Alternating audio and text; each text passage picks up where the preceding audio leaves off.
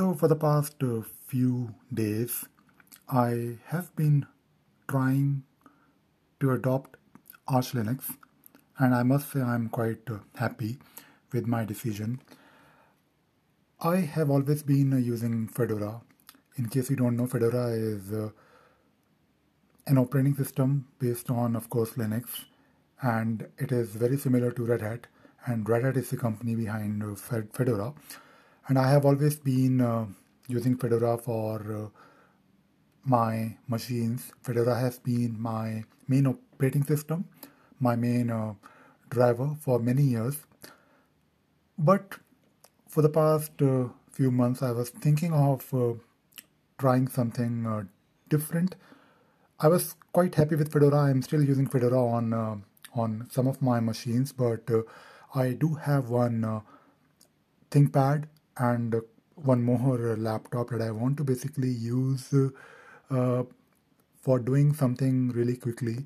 Fedora is not really the fastest operating system on those two old machines, and I anyways want to relearn few things that I learned long back. Things like customizing Linux distribution based on your needs. And after doing some research online, and of course, I already know quite a lot about various distributions, I decided to choose Arch Linux.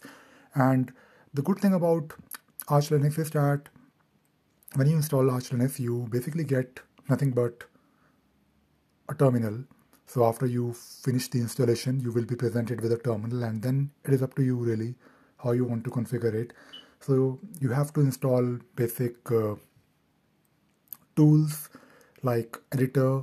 For example, if you use VI, I use Emacs, so I installed Emacs along with Nano. And there is no window manager. So if you need a window manager, which I believe you need, especially if you're doing something in 2020, if you're online, you might need a browser as well. So having this window manager is always great. And I basically used a window manager called as DWM, and it is amazing. Again, when you install DWM, don't expect wonderful things straight away. You will get a window manager which is really great, and it has like tiling support out of the box. I made a video on this particular topic, how to configure DWM and the basics of DWM. I'm still doing it, but you have to customize it. And the way it works is that you have to basically modify the source code and generate your own. You have to basically compile it again, and you have to use your own code. You have to build it again from source, and then you will have changes applied. For example, if you want to change the color, or maybe you want some further shortcuts, so you have to modify the source code. And I quite love that, because I can only focus on things that I need on my laptop. So what I was doing for the past few days, I basically used my beloved ThinkPad X220, and I started installing various things on it. Of course, I started with Arch Linux. I was not able to boot after the installation, but it was due to the fact that the bootloader file has to be in a specific directory with a specific name. So it was kind of hard-coded, which I did, and then I was able to boot. I then installed basic programs. I then installed Window Manager, and I have been configuring it. To be honest, installation process took me just 10 minutes, maybe 20, but I am still configuring it for the past 4 or 5 days, and it is great because I'm only doing things that I really need, and it is working wonderfully well so far. Of course, it is Linux, so I'm not really worried about getting things done. But to get things done the way you want, you have to customize it. For example, if you want to display a date on the status bar, so there is a status bar, you have to modify files. You have to use your own RC files to add date on the status bar. You have to make sure that you run your own scripts in the background for updating the time. And you have to also make sure that in case you want to display, let us say, the brightness, you have to look for the brightness level of your laptop screen, or maybe if you want to display the battery or whatever else you want to display, maybe you want to display the weather, you can do that, but you have to modify quite a lot of things to get it done. And the whole idea behind Arch Linux is that you basically end up with your own distribution because you will do a lot of customizations. One recommendation is that if in case you're trying to do the same thing with Arch Linux, keep a repository of your configurations somewhere safe. The best thing that you can do is to basically have a Git repository. What I have been doing is I have been recording my progress and whatever configuration I'm doing in a blog post.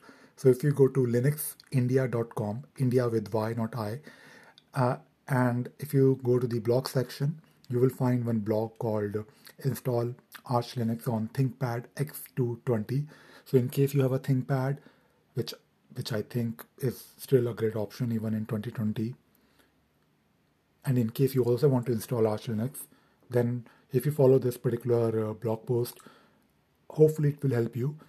The purpose of the blog post is not to share the configuration files. Of course, you can take a look at the configuration files, but the idea is to share the progress and to basically take you on this journey where you can learn Linux and you can customize things the way you want, and you can learn a lot about how Linux works, how you can configure it, how you can customize it. Of course, you can install Ubuntu, which I never really used, honestly. But in case you want to install, let's say, Fedora, for example, things will work straight away. You don't have to worry about, if you want to learn Linux, you don't have to go hard way. I still recommend that in case you are totally in case you're a beginner, in case you have never really worked on Linux, in case you want to learn Linux, Arch Linux might not be a great option in the beginning because it requires and it will expect you to know few things. You need to have some basic understanding of how Linux works before you can start using Arch Linux. So Arch Linux should be in your list.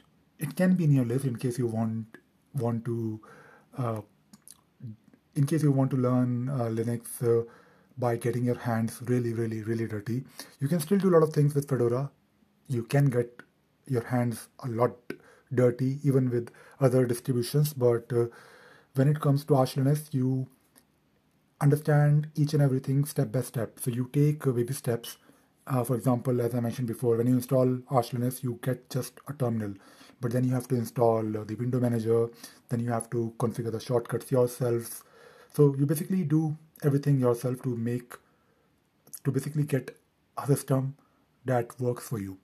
And that is the whole idea. And that is the whole idea behind learning and, of course, having a lot of fun at the same time. So do take a look at my blog post, and in case you want to learn and do the same thing, I'm also making a lot of videos on Arch Linux. In case you want to, in case you are into videos, in case you don't want to read the blog post, but I still recommend you to read the blog post, so you can of course copy and paste the commands. So that is all I wanted to talk about in this podcast. I hope you enjoyed listening to this podcast and you also learned something new today. Thank you very much.